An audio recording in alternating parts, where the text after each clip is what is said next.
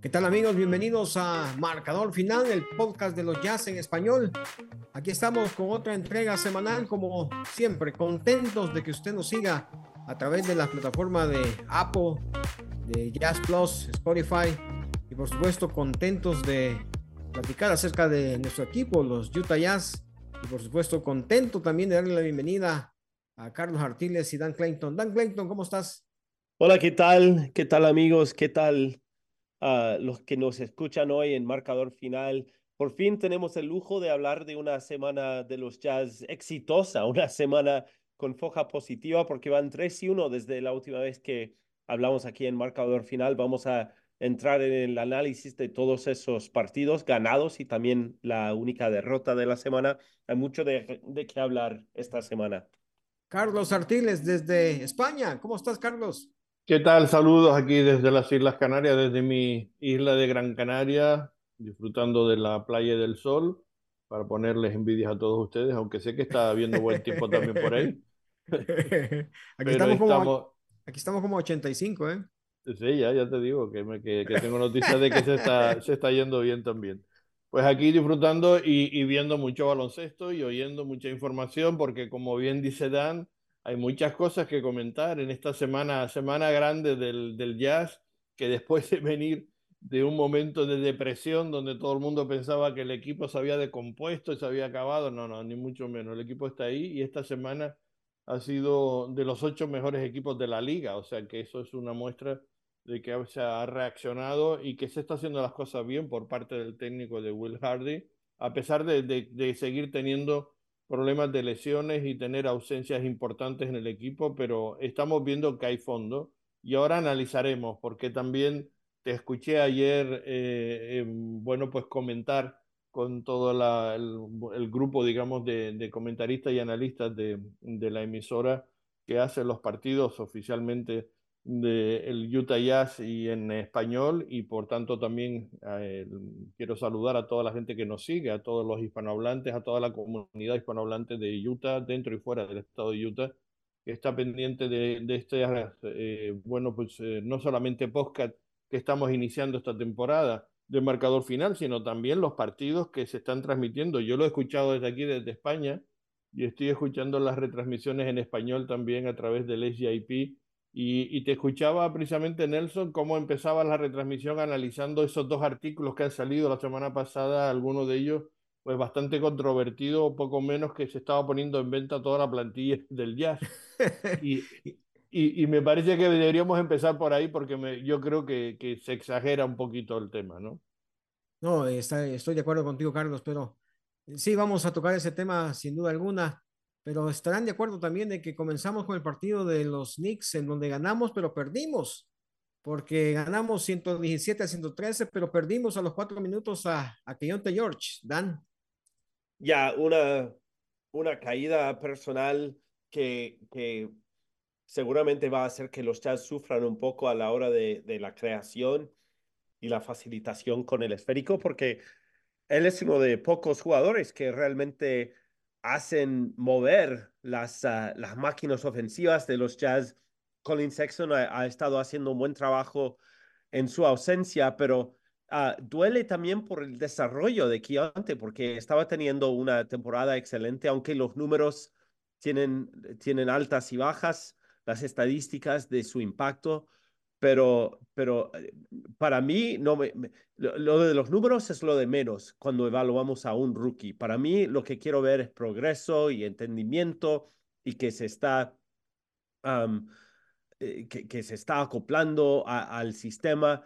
Y creo que para mí esa es la gran lástima de su lesión. Parece que no es una lesión demasiado seria y de hecho parece que podría estar volviendo en uno de estos días en la gira de 5 partidos que viene. Pero sí, una lástima que pasó y qué bien que otra gente como Sexton, como THT han estado llenando básicamente ese agujero dejado por el rookie. Y voy contigo, Carlos, con la petición que hacías, pero antes, a ver, ayúdenme porque mi memoria me es infiel cada vez más a menudo, ¿eh? En este partido ante los Knicks volvió Markkanen. Sí, volvió Markkanen cosechando 23 puntos con 8 rebotes y bueno, haciendo una buena reentrée, digamos, después de estar ausente bastantes partidos, ¿no? Más de los que quizás muchos pudiéramos haber esperado de su lesión. Y bueno, pues yo creo que fue una de las claves un poco para analizar el por qué se ganó este partido ante los Knicks en casa, ¿no? Yo creo que esa vuelta de Markkanen supone muchas cosas para el equipo. Básicamente no es solamente que él, bueno, pues dé una consistencia en la anotación y en estar siempre por encima de esos 20 puntos, de 20 a 30 puntos, que vuelve otra vez a darlo nada más arrancar, digamos, su presencia ahí, sino que también yo creo que fue sorprendente, por ejemplo, el que el quinteto titular apareciera Olynyk, digamos, en ese quinteto de entrada y no utilizara, digamos, ni a Kessler, ni a Jurseven, ni al turco. Entonces prefirió, digamos, acompañar ahí a Olini con Markkanen o juntarlo en el quinteto inicial. Yo creo que eso también le favoreció bastante al equipo, porque a pesar de la baja, como tú decías, de que John Taylor, nada más empezar prácticamente en menos de 4 minutos, se lesionó. Bueno, después estuvo muy bien tanto Horton Tucker como Colin Sexton, especialmente Colin Sexton. Yo creo que ha hecho una semana espectacular. Gran parte, yo creo que del éxito de las 3 victorias y una derrota que hemos tenido en esta última semana, el Jazz, yo creo que mucho se le debe al protagonismo que ha asumido Colin Sexton y que lo está haciendo francamente bien en cuanto a su capacidad, sobre todo ofensiva, que es para lo que realmente está en el equipo, ¿no? El que sea capaz de hacer un poco lo que venía haciendo Jordan Clarkson, y como Jordan Clarkson está lesionado y no está, pues yo creo que lo está cumpliendo perfectamente Colin Sexton, y eso pues bueno, pues completó, digamos, un quinteto muy interesante y que supo al final conseguir la victoria ante los Knicks, ¿no? Ahora, el aporte de Fontecchio, increíble, 15 puntos. Lo de Olynyk, 8 asistencias. ¿Acaso tendremos ahí a ese base armador que andamos buscando, Dan Clayton? El point center, porque Kelly Olynyk prácticamente está jugando como base. De hecho, yo en una de las transmisiones de esta última semana, Nelson, te acordarás que mencioné mi pronóstico que quizás se termina la racha de no tener triple doble por 15 años, ya que Kelly Olynyk está teniendo tanto el balón en las manos. Está haciendo un buen trabajo. Fontecchio también tuvo un partido bajo um, en el penúltimo, pero realmente mucha gente está contribuyendo. Yo estoy de acuerdo con lo que decía Carlos, el hecho de que Sexton básicamente está ocupando el rol de Jordan Clarkson, pero lo hace muy diferente de Clarkson también, porque Clarkson es un puro lanzador, creativo a la hora de acabar jugadas. Sexton es alguien que juega con tanta energía y como que bien viene o quiere recibir contacto. Siempre está buscando contacto y atacando duro en la zona pintada. Por eso se ha ganado tantas visitas a la sentencia durante estos partidos cuando ha tenido el balón tanto. Y es por eso que lleva 5 partidos al hilo con 20 puntos o más, incluso estos últimos 4 con entre 26 y 28. Excelente lo que está haciendo el Young Bull. Y como tú 31 asistencias. decías, perdóname Nelson, como estaba diciendo bien Dan, es diferente lo que aporta Sexton de lo que aporta Clarkson, aunque los dos, digamos, tienen ese concepto de ser el microondas, ¿no? De ser ese factor ofensivo muy interesante que hace que romper las líneas defensivas. Pero tiene esa característica, como bien comentaba Dan y lo destaca, que es capaz siempre de sacar personales a los contrarios, es decir, de Ujú. machacar la defensa contraria. Ese es un gran factor que sabe manejar muy bien Colin Sexton permanentemente. Si no suma puntos, porque a lo mejor no es tan buen tirador como Clarkson, pero sí castiga bastante más a la defensa contraria, ¿no? Y por lo tanto juega, eso protege también su eficiencia, porque Clarkson, la manera en que juega Clarkson, tiene noches calientes y tiene noches no tan calientes, pero cuando un jugador suele ir mucho a la línea de tiros libres, eso te da un suelo, un piso que es más segura tu eficiencia y eso me gusta. Ha ayudado a los Jazz a tener un poco más de estabilidad en las anotaciones, aunque claro, Clarkson será bienvenido cuando esté listo para regresar. No, y lo que iba a mencionarles son las 31 asistencias, porque Sexton en ese partido que estamos analizando se fue con 7, Olynyk con 8, todo el mundo participando en esa rama. Dunn se fue con 7 asistencias también, buen número para los Jazz en esa noche.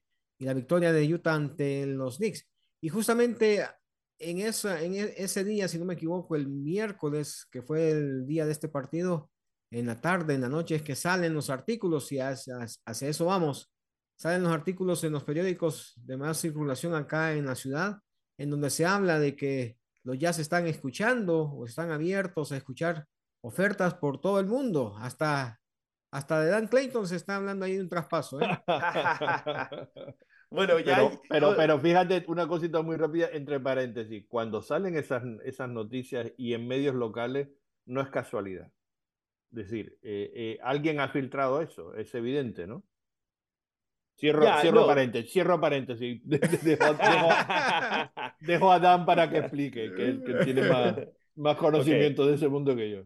ok, abro otro paréntesis. No, perdón, no, mentira. Ya, yo creo que en parte es eso y en parte también se trata de que salieron algunos rumores en medios nacionales y creo que si eres un beat writer encargado de cubrir a los Jazz de día a día, tienes que cubrir lo que están diciendo gente como Jake Fisher, Zach Lowe, Sí. esos reporteros nacionales. Si ellos dicen que los Que- otros 29 GMs están diciendo que el tenor de las conversaciones con Zanuck y con Danny Ainge ha cambiado. Los reporteros locales tienen que cubrir eso. Yo ya dije básicamente mi pieza sobre esto en el aire, que para mí hay una gran diferencia entre ya, marketing está a la venta.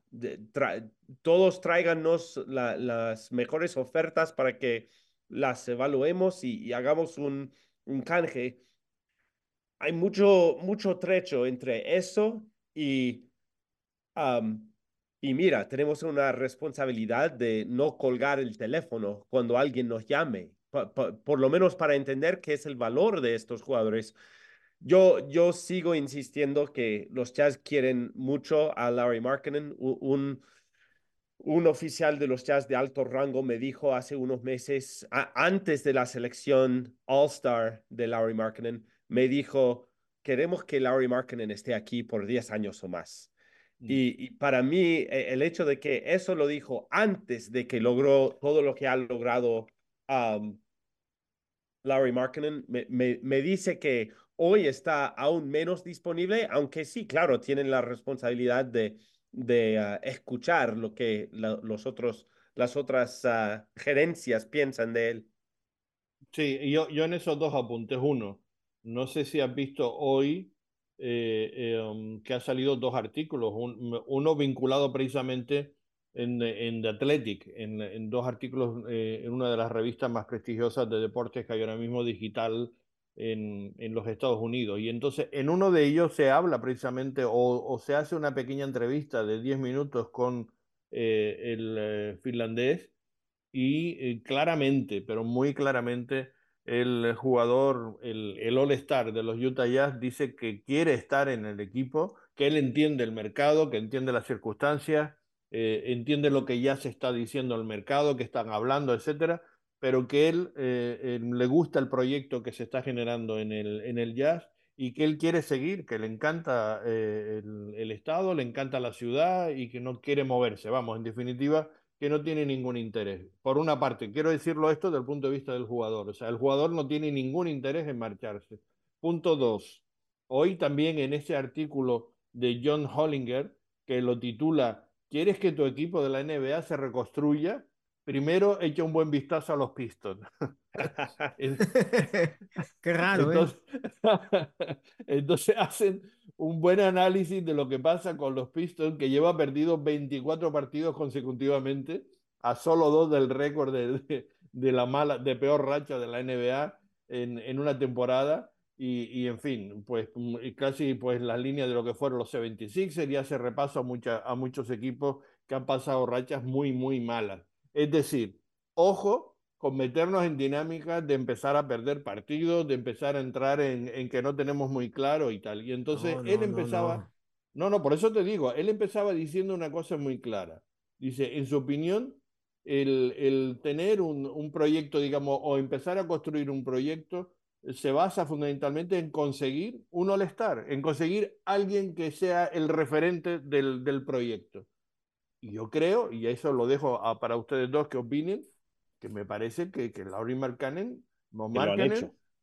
exactamente, exactamente. Yo creo que ya tenemos, es decir, ¿para qué vamos a venderlo por mucho que nos ofrezcan? Para empezar de cero otra vez, para mí no tiene sentido. Mira, yo la manera como lo veo es así. Voy a poner un ejemplo, a lo mejor el ejemplo no está bien o está mal, ustedes me dirán. Yo dueño de mi casa y dueño de 4 casas en una avenida. Vengo y pongo las 3 casas que quiero vender, les pongo el rótulo de Oncel, Oncel, Oncel.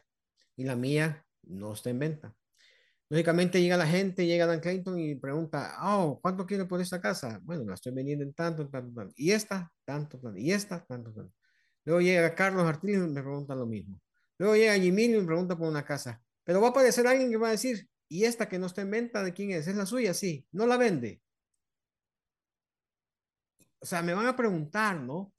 Porque Ya, están ya. 3 casas en venta, la mía no está en venta, pero me van a decir, la suya está bonita, no la vende. Más de alguien va a preguntar. Entonces, yo le voy a contestar, bueno, ¿cuánto me ofrece? Hasta ahí no estoy diciendo que estoy vendiendo mi casa, no estoy diciendo que la voy a vender, no estoy afirmando que quiero venderla, simplemente estoy escuchando ofertas, porque las ofertas hay que escucharlas. Ya, yo lo veo así también. Ahora, eso no significa que el resto del plantel no está en plena discusión. Yo creo que en estas fechas hay mucha conversación con los otros gerentes de otros equipos y seguro que los Jazz están muy metidos en todos esos negocios. ¿Por qué? Porque tienen a buenos jugadores con buenos contratos y tienen un montón de futuras selecciones en los próximos 6 o 7 drafts. Eso significa que van a estar en la mesa cualquier tiempo que esté disponible un, un All-Star, un casi All-Star, un jugador interesante. Los Jazz tienen los assets para llegar ahí y meterse en la conversación y eso significa que algunos de estos jugadores que apreciamos y que estamos detrás de ellos como fanáticos de los Jazz, algunos de ellos no van a estar aquí en el otro lado de este proceso. Y eso está bien. Lo mismo ha pasado en cada rebuild que los Jazz han tenido, después de que Karl Malone y John Stockton se fueron, después de la época de Deron Williams. Pasó de nuevo después de que se fue Gordon Hayward. Los Jazz tomaron decisiones de quién era parte del grupo central que iba a definir su futuro y quién era un poco menos imprescindible al asunto. Y están en eso y seguro que cada juego está definiendo aún más ese panorama para los gerentes de los Jazz para que hagan la decisión de que, ok, mira, este jugador está en columna A, jugadores que no queremos traspasar para nada, a menos que aparezca una oferta de locura como en el ejemplo de tu casa, Nelson. Columna B, jugadores que vamos a ver, vamos a escuchar todas las ofertas y luego están los jugadores en columna C que mira, hay jugadores que tienen contratos que se vencen y tienen que pensar en si tienen la oportunidad hoy en día de traer valor a cambio de esos contratos de jugadores que posiblemente se van de todos modos de aquí a 7 u 8 meses en el verano.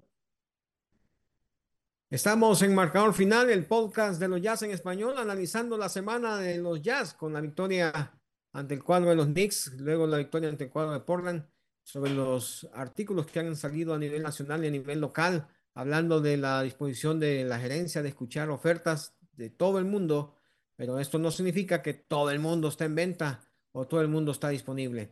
Y justamente hablamos de la victoria ante el cuadro de Portland, que La semana pasada, acá lo dijimos, era la victoria o era el partido que considerábamos más factible para llevarnos la victoria.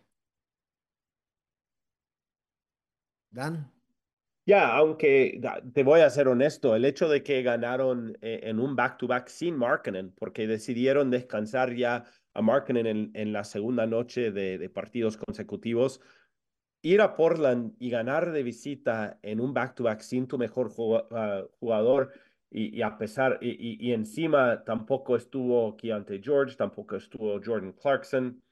Buenísimas noches por parte de Sexton, Fontecchio y THT, jugadores que ya los hemos um, halagado, o sea, ya hemos hablado bien de sus desempeños en la semana. También un doble-doble por parte de Walker Kessler, otras 7 asistencias de Kelly Olynyk. Pero aunque al verlo en el calendario pareció un partido entre comillas ganable, para mí fue una victoria bastante impresionante bajo esas circunstancias. No sé si están de acuerdo conmigo. Carlos. Totalmente, totalmente, porque como tú bien decías, es decir, no jugó Collins, no jugó Clarkson, no jugó Markkanen y por supuesto que Jonte que estaba lesionado, ¿no? Y así todo se dio un muy buen partido y está mostrando una vez más una de las cosas que para mí, por eso digo que yo no me creo tanto esa información que hemos hablado antes de la reconstrucción prácticamente total, que todo está en venta, es decir, hasta Lauri Markkanen. Es decir, pero ¿por qué estamos hablando de eso? Es decir, es verdad que ha pasado una mala racha el equipo, pero ha pasado una mala racha porque ha tenido muchos lesionados, porque han tenido muchos problemas. En cuanto el equipo ha vuelto a recuperar otra vez un poco el tono y tal, vemos que hay una buena plantilla, que hay un buen fondo de plantilla. Y este partido lo demuestra. Es decir, demuestra que Colin Sexton, cuando está teniendo minutos, cuando se le está dando confianza, pues es capaz de estar en eso, en 26, 27 puntos, o como ha sido el partido en este caso que estamos analizando contra Portland. Es decir, y con 4 asistencias y bueno, con muy pocos balones perdidos. Cuando Horton Tucker también está jugando pues media hora, pues también está sumando 23 puntos y con 4 asistencias también, repartiéndose un poco ese juego, está cada vez entonando un poquito más sus mejoras. Que hay que recordar que Horton Tucker, porque lo meten en el tema de que hay que apostar por los jóvenes. Horton Tucker, yo vuelvo a insistir una vez más, tiene 22, 23 años. Es decir, es un chico que aunque aparente mayor edad, es muy joven todavía, como Sexton también. ¿Por qué no pueden estar en esa dinámica de la juventud del nuevo proyecto de los Utah Jazz? Y no digamos ya, bueno, pues el caso del italiano de Fontecchio, que en este caso estuvo haciendo un gran partido ofensivamente, 24 puntos, uno de sus mejores partidos del punto de vista ofensivo, con 5 de 5 en tiros de 3 y bueno, pues creo que fue una de las claves, sin duda alguna, de este encuentro, ¿no? Ahora, destacar también en este partido, no solamente los 27 puntos de Sexton, sino su eficiencia, 11 de 17. Y luego también lo de Olynyk, 7 asistencias. El día previo nos había dado 8, el día siguiente nos da 7. Y luego lo de Hendricks, que venía de jugar que 20 minutos con 5 puntos, jugó 5 minutos más, 25, y nos dio 10 puntos. O sea, vemos que todo el mundo avanza, Dan. Me encanta que han encontrado una manera de involucrar a Hendricks. Fue el noveno pick en el pasado draft, pero durante las primeras semanas de la temporada vieron que no estaba listo, lo mandaron a jugar con los SLC Stars en la G League y esa experiencia parece haberle servido muy bien porque ahora está apareciendo y está teniendo un gran impacto, sobre todo en defensa, pero me gusta que, como mencionaste, tuvo un buen aporte ofensivo en ese partido también y también se llevó 7 tableros. Carlos.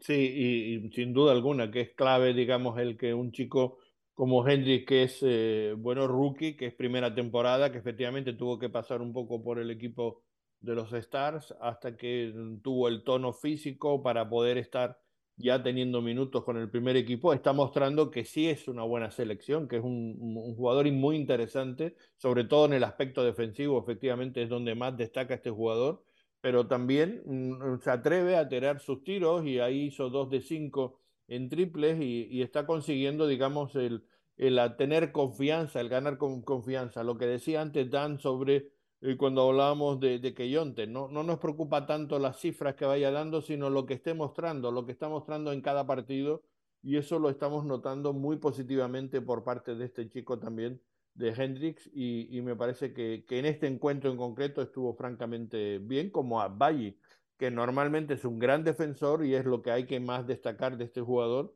pero en este partido también anotó 16 puntos y al final fue, digamos, una aportación del punto de vista ofensivo muy coral de todo el equipo y que significó el llevarnos la victoria en Portland, ¿no?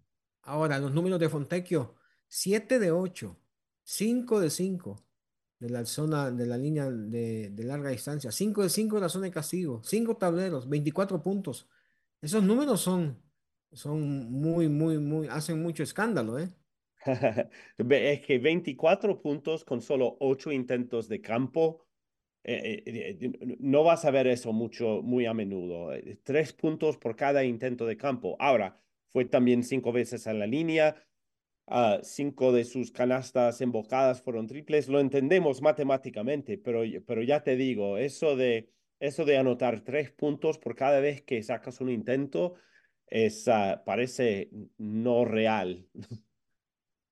Carlos, Sí, sí, ya lo comentaba antes que ese 5 de 5 triple es espectacular, ¿no? Y muestra que a veces el italiano cuando tiene una buena noche también es capaz de hacer cosas espectaculares como esta que estamos viendo, ¿no? Y bueno, y eso está mostrando también que él está respondiendo a la confianza que le ha dado absolutamente Will Hardy desde que, bueno, él estaba pidiendo más compromiso por parte de su plantilla, de sus jugadores, y estaba viendo que el italiano era precisamente uno de los que más, después de salir mejor o peor, pero que desde luego estaba poniendo todo lo que tenía que poner y más en la cancha, lo estaba mostrando en cada partido. Lo dijo el propio Fontecchio, que él estaba, bueno, pues al máximo comprometido con este proyecto y con la confianza que le estaba dando el técnico. Y bueno, pues esta es una respuesta maravillosa a eso, ¿no? y hablando de grandes partidos, luego llega el juego del día sábado ante los Kings, en donde lógicamente aparece Murray, que se va 12 de 15 de larga distancia para 47 puntos, pero hablamos de eso más adelante porque primero me gustaría destacar Casi hizo un los... Fontecchio, ¿no? Casi hizo un Fontecchio. Ya, exacto. Me Sobre todo gustaría, la primera parte. me Sí, gustaría dime. destacar las 13 asistencias de Olynyk. O sea, que estamos hablando que en este partido, en su tercer partido, Olynyk está sumando 28 asistencias en 3 partidos. ¿Qué hubo? Sí, esto ha sido Mira, también clave, Dan. Clave, clave, porque está mostrando un poco eso que bueno, pues yo creo que le hemos visto mucho. Y yo, a mí, una de las cosas que más me gustaba y destacaba de Orlini, que esa capacidad de leer digamos, la parte ofensiva del equipo, de ser muy listo con el balón, aunque, digamos, a veces fallara algo más en el aspecto defensivo. Pero esa parte ofensiva se lo está también entendiendo bien por parte de Will Hardy y él está haciendo un aporte fundamental, sobre todo ahora que no tenemos un base claro y sobre todo con la lesión de Queyonte, ¿no? ¿Dan? ya, y mira, en las últimas 10 temporadas de los Utah Jazz, solo hay 3 jugadores que han logrado un total de 13 asistencias o más fuera de casa, en la carretera: Mike Conley, Joe Ingles y ahora Kelly Olynyk. O sea que lo que estamos viendo de Olynyk, y eso que los otros dos son prácticamente, bueno, Joe Ingles también es un poco raro hablando de las posiciones porque es 6'8", pero jugaba y juega como un base. Sí, Pero tener eso viniendo de tu 5, bueno, es como un híbrido 4 o 5. 4-5, sí. pero tener eso viniendo de Olynyk, especialmente cuando los Jazz obviamente carecen de ese tipo de creación, de generación ofensiva, es excelente. Y mira, lo hemos dicho varias veces, está jugando como el armador. Muchas veces hay otro jugador que trae el balón, que cruza media cancha, pero luego buscan a Kelly y Kelly es el que pone las cosas en movimiento en la jugada. Así que es realmente único lo que estamos viendo por parte de Kelly, siendo un jugador que mide 7 pies, pero que está actuando como el sede central o el cerebro de la ofensiva. Sí, porque además en este partido jugó de center, porque estaba en el quinteto titular estaban Markkanen y Fontecchio, que eran digamos, los dos ala y ala pivot, ¿no? Es decir, que Ya. Olenek estaba prácticamente jugando en esa posición y bueno, pues estuvo, bueno, pues con cifras que no son normales, efectivamente, y menos para una posición de center. Pero esa es una gran virtud que él tiene, que el canadiense, yo creo que para mí hay que sacarle más rendimiento. Y creo que se le está dando, sobre todo en esta última semana de victorias, él ha sido clave y lo estamos viendo no solamente en este partido, ya lo hemos comentado en los dos partidos anteriores. Luego lo de Sexton, 28 unidades a destacar. Y por supuesto lo de Hendricks, que va ascendiendo, porque de 5 puntos que nos dio ante los Knicks, luego nos da 10 puntos ante el partido ante los Blazers, y luego nos da 12 puntos ante los Kings. Ascendente dan. Ya, y aunque el desarrollo de un rookie en esta liga no es una línea recta, me imagino que tendrá también malos partidos, que tendrá partidos bajos. Eso es normal y no debemos entrar en pánico cuando pase eso, pero por lo menos está averiguando cómo puede tener un impacto sobre el juego y sobre todo su tamaño es realmente importante en el perímetro, porque he visto varias veces que un jugador del otro equipo ha pensado que tenía una vía libre o pensaba que podría pasar el balón y aparece Hendricks con esos brazos enormes, brazos larguísimos y de repente frustra toda la jugada del oponente. Así que eso Sí. realmente es su punto fuerte y donde tiene que empezar a pensar en cómo cambiar el juego. La parte ofensiva vendrá y vendrá tarde o temprano y no me preocupo mucho por eso, pero si puede seguir teniendo un impacto en el otro sector de la cancha, va a merecer más minutos. Will Hardy no va a tener más opción que darle minutos porque está ayudando. Sí, y hay que también anotar otra cosa en este partido. Fíjate en los guarismos de los parciales, y aunque se perdió 125-104, pero se estuvo aguantando hasta el tercer cuarto, donde en el primer cuarto fueron 35-23, el segundo se igualó 27-27, en el tercer cuarto ellos se fueron claramente en el marcador 44-26, pero después en el último cuarto hubo una reacción del Jazz. El Jazz no se quedó, digamos, con unas diferencias que eran de veintitantos puntos, se quedó, digamos, ya como vencido, ¿no? Sino que quiso reaccionar y reaccionó el equipo y acabó ganando ese cuarto 28-19, pero además teniendo una reacción positiva en el sentido de que la gente quería seguir mostrándose competitivo a pesar de las diferencias en el marcador y en algún momento incluso le dieron algún susto a Sacramento, ¿no? Que tuvieron que volver otra vez a ponerse las pilas en la parte final para ganar el partido, ¿no? Y eso a mí me gustó en este encuentro. Ahora, hablando del equipo de enfrente o del otro lado de la cancha, lo de Murray, 47 puntos, fenomenal, 12 de 15, 20 puntos para Sabonis, que ya no están acostumbrados a ese tipo de performance, 16 para Barnes, que no sé qué le pasa cada vez que juega con los Jazz, le va bien a Barnes, y luego Sí. Werther con 11 puntos, 18 para Monk. Los Kings van a hacer mucho ruido en esta temporada también, Dan. Ya, es un equipo que terminó, creo que terceros en la Sí, temporada pasada. Ah, tercero el es, año pasado, sí. de hecho empujaron a los Warriors a un séptimo partido en esa serie de postemporada. Así que es un equipo que tiene un futuro muy brillante. Tienen a dos All-Stars manejando las acciones, De'Aaron Fox y Domantas Sabonis. Fox no jugó ante los Jazz, pero no hizo mucha falta porque no sabíamos que Keegan Murray iba a explotar con sus 47 unidades. Jugador de segundo año, ¿eh? Ojo, Ya. jugador de segundo año, Y eso, impresionante. y eso también es un jugador como Hendricks que es capaz de explotar ofensivamente, pero realmente el valor que trae Keegan Murray es en defensa, porque es 6'8" y es muy bueno moviendo los pies para quedarse enfrente del otro equipo. Así que un jugador con esas habilidades defensivas que puede de vez en cuando tener una explosión ofensiva de ese tipo, wow, cuidado para el resto de la NBA, porque Keegan Murray podría estar en el camino, ¿eh?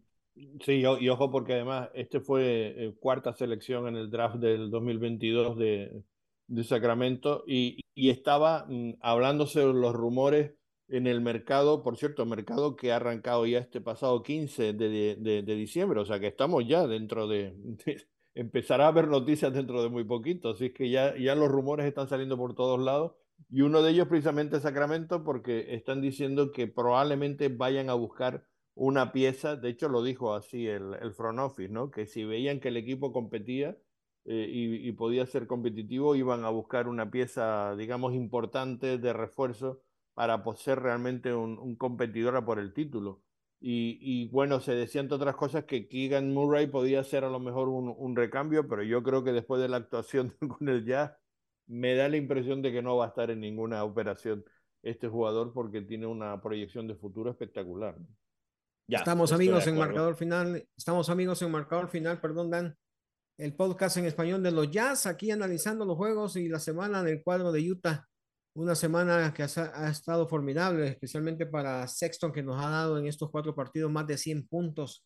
Olini, que nos ha dado más de 30 asistencias en estos 4 partidos. Y es así como llegamos al juego ante el cuadro de los Nets, en donde de nuevo Markkanen se va con 20 unidades, Sexton se va con 27 puntos, THT con otros 27 puntos, Adbayi, buen partido, Collins también buen partido. Los Jazz han tenido una semana muy, muy exitosa, Carlos. Sí, partido coral.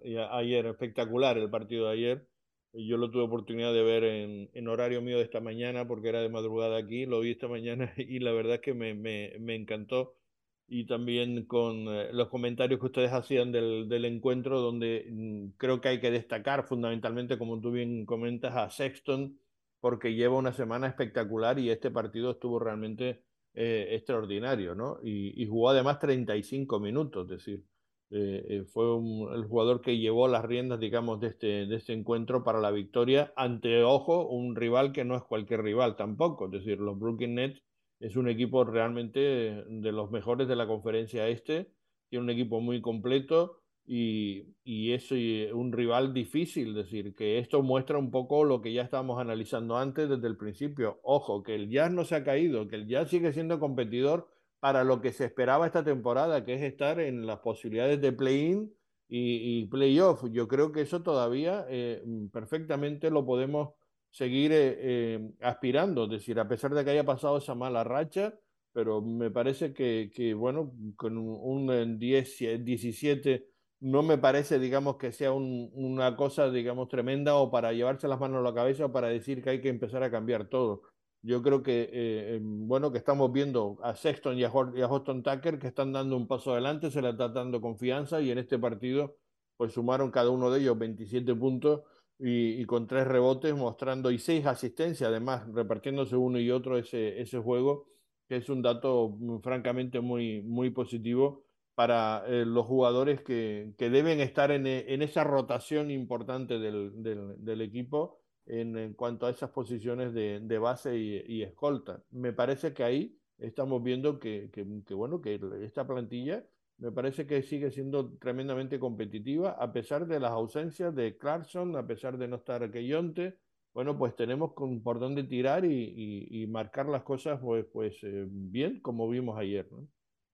Dan Clayton, lo hablábamos ayer en el partido, los puntos en transición de los puntos en transición de los Jazz, 30-10 ante los Nets, ¿eh?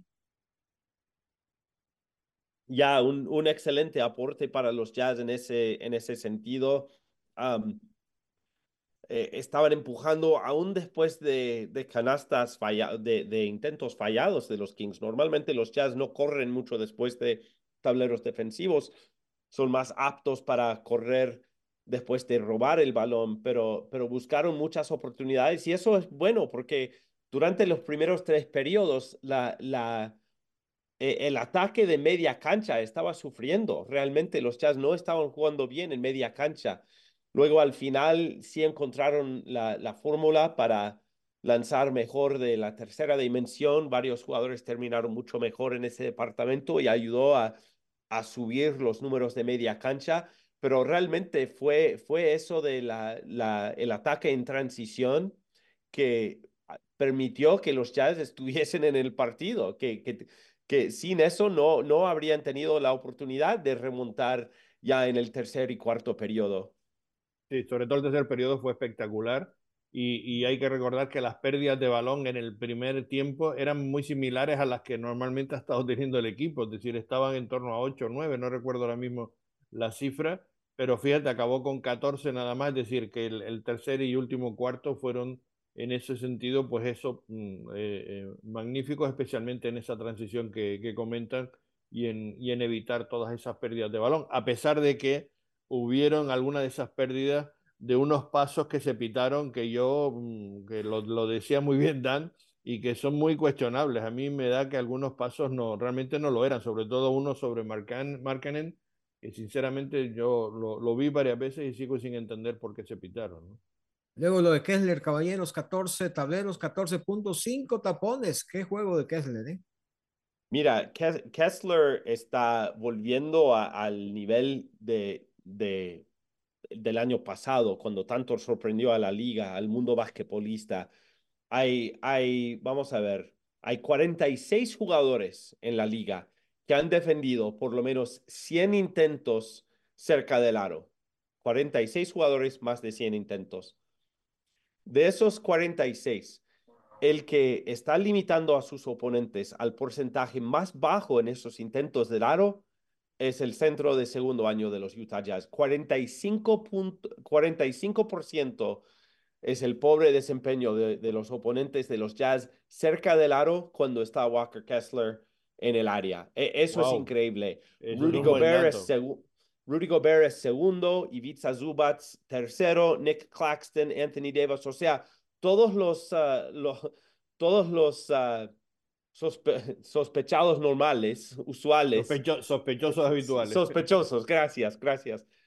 Y ahí encima de la lista está Walker Kessler. Está teniendo un impacto enorme en esa zona pintada. Gran intimidador, sin duda alguna, y está Ujú. siendo ya intimidador que asusta a los rivales, que eso es lo que vale realmente la pena, ¿no? Que ya que se lo piensen cuando se van a meter o van a intentar hacer una penetración y tienen a Kessler delante, y eso ya está empezando a hacerlo el pívot de segundo año del Jazz, y es un, bueno, pues un valor sin duda espectacular, ¿no? Estamos, como bien dice Dan, volviendo a ver la mejor versión de Walker Kessler y está atravesando su mejor momento en estos instantes, ¿no? O sea que básicamente se está haciendo de la fama de que "Hey, aquí no te acerques porque aquí te espero, ¿eh?" Sí, se vio además en algunas jugadas de cuando lo intentaban atacar por parte de los contrarios, pues se lo encontraban delante y se echaban para atrás directamente los jugadores Se del daban la Nets, ¿no? vuelta. Sí. Muy bien. Amigos, estamos en marcador final, ya estamos entrando en la parte final de este episodio. Pregunto, Dan Clayton y Carlos Artiles. Algunos dirían, qué casualidad que cuando se abre la ventana de los traspasos, algunos jugadores mejoran su nivel de ejecución o su nivel de juego. Pregunto yo, Dan Clayton y Carlos Artiles, ¿mejoras tu nivel de juego porque te quieres quedar o mejoras tu nivel de juego porque quieres que te vean y te quieres ir? Buenísima pregunta. Um, yo creo que podría ser diferente en el caso de cada jugador. Ya nos ha dicho Markkanen en esa entrevista con The Athletic que nos explicaba Carlos. Markkanen dice que quiere estar aquí. Hay otros que seguramente um, están jugando como para dar una audición a los otros 29 equipos y eso está bien, eso está totalmente bien. Mira, todos nosotros en nuestras carreras estamos siempre buscando opciones, buscando la manera de mejor proveer para nuestras familias y tener un desarrollo personal y profesional um, que Acomodarnos. significado, ya, exacto. Así que no me molesta si un jugador está diciendo, oh, quiero que los otros GMs tomen nota de mí. Um, pero ya te dije, los gerentes de los Jazz están tratando a cada partido como una oportunidad de agarrar más información y para tomar decisiones sobre quién sí, quién no va a ser parte del futuro de este proyecto. Carlos, Sí, yo creo que un poco las dos cosas, Dan, es decir, y Nelson, es decir, por una parte, creo que ellos mejoran porque el equipo ha mejorado y porque estamos en una situación donde, bueno, pues se está acertando también en las rotaciones, en los minutos y se están encontrando más cómodos con el proyecto después de pasar una racha un poquito negativa hace una semana. Pero por otra parte, efectivamente, se ha abierto el mercado, todos saben que pueden estar en ese movimiento y quieren estar lo mejor colocados posibles y ser vistos como jugadores interesantes de futuro para lo que sea, ¿no? Tanto para quedarse como para intercambiarse con un mejor equipo. Es decir, gente como, no sé, el propio Horton Tucker que hablamos o Colin Sexton, saben que pueden estar en algún intercambio, incluso Olynyk, ¿no? Que por razones además de contrato, pues podría a lo mejor estar pensándose en que le queda, que hay mucha posibilidad de que lo muevan. Entonces, bueno, pues yo creo que está un poco las dos cosas, ¿no? Me da la impresión de que estamos viendo esa doble versión de decir, bueno, pues ellos están ahora destacando porque saben que van a estar en el mercado y se va a estar hablando de ellos, o bien para quedarse o bien para intercambiarse, ¿no? Totalmente de acuerdo. Y si puedo añadir una nota o un ejemplo, quiero volver a lo de Sexton, porque hemos hablado de cómo ha mejorado Sexton en estos últimos partidos, pero te diría que no estoy tan seguro de que ha mejorado, solo que está teniendo más oportunidades, porque su promedio ha cambiado un poco de un año a otro durante su carrera porque sus minutos han cambiado, pero si miras sus puntos anotados por 36 minutos durante su carrera, promedio 22 por 36 minutos en Cleveland. El año pasado promedio 22 y este año está promediando 23. O sea que realmente puede ser que Colin Sexton no haya, entre comillas, mejorado o que no está jugando a un nivel de juego totalmente diferente, solo que le están llegando más oportunidades de ayudar al equipo y de aportar cosas. Sí, estoy de acuerdo. Buen apunte ese, sí. Carlos y Dan Clayton, si tuviéramos que escoger a un jugador de la semana, ¿a quién escogemos? ¿A Sexton, a Olynyk, Fontecchio, Carlos, Sexton, para mí. Colin Dan? Sexton, sin duda. Ya, también. Me gustó el retorno de Markkanen y que ha regresado a su nivel, o sea, no ha regresado jugando así tímido mientras se ajusta de nuevo al juego y se pone en buena condición. Me gusta todo eso. THT también ha tenido un buen par de juegos. Olynyk que está pasando muy bien, pero sin duda para mí es Sexton, que ha tenido 4 partidos consecutivos con 26, 27, 28 y 27. Enorme lo de Sexton. Ahora, Dan y Carlos, ¿cambiarían ustedes a Olynyk a pesar de los más de 30 asistencias que nos ha dado esta semana, sabiendo de que si en algún momento necesitamos a alguien que supla o que llene ese vacío de base armador, es un jugador confiable? ¿Lo cambiarías aún así?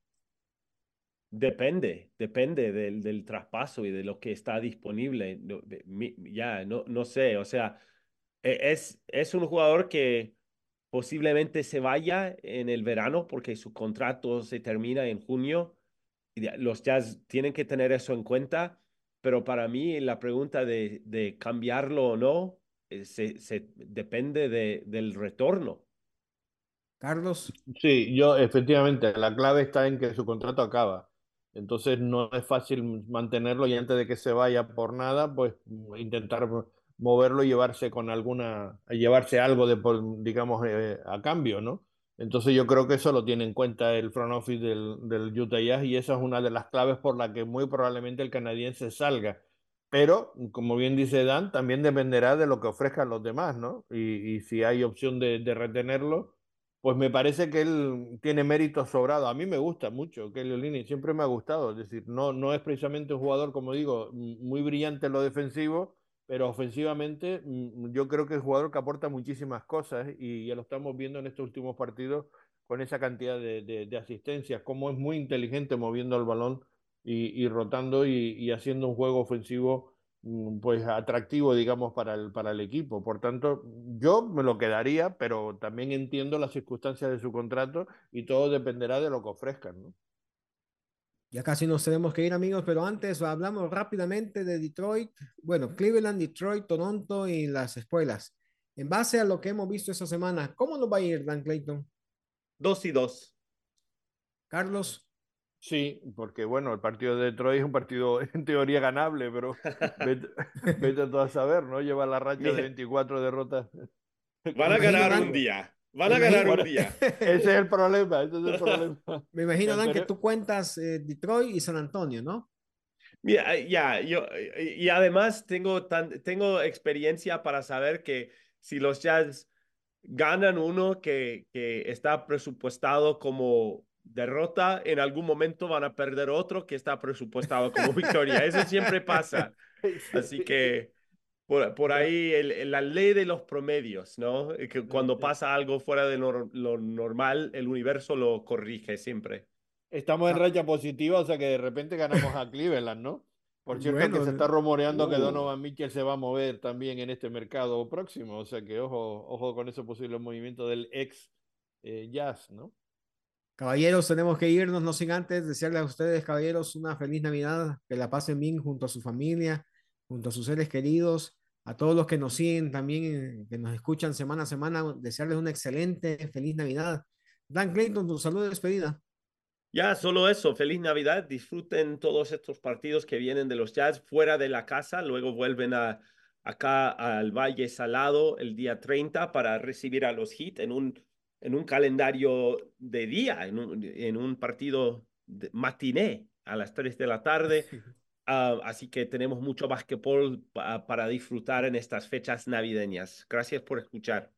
Carlos, Sí, como siempre en estas fechas lo que se disfruta uno es de los partidos de la NBA, de muchos, muchos encuentros, muchos partidos de baloncesto y a todos los que nos gusta este deporte ráfaga, como le dicen ahí en México y en Centroamérica, pues la verdad que lo vamos a disfrutar. O sea que aparte de eso, lo disfrútenlo en familia, como siempre, feliz fiesta, felices Navidades y esperemos también que disfruten de la buena racha del equipo que está jugando francamente bien y esperemos que siga así y que siga esa dinámica de buen baloncesto y buenos partidos de los Utah Jazz. Gracias y saludos desde España. 10-17 la foja actual de los Llamas. Vamos a ver con qué foja nos encontramos la próxima semana en otra edición más de Marcador Final. Feliz Navidad para todos. Que la pasen bien. Nos vamos.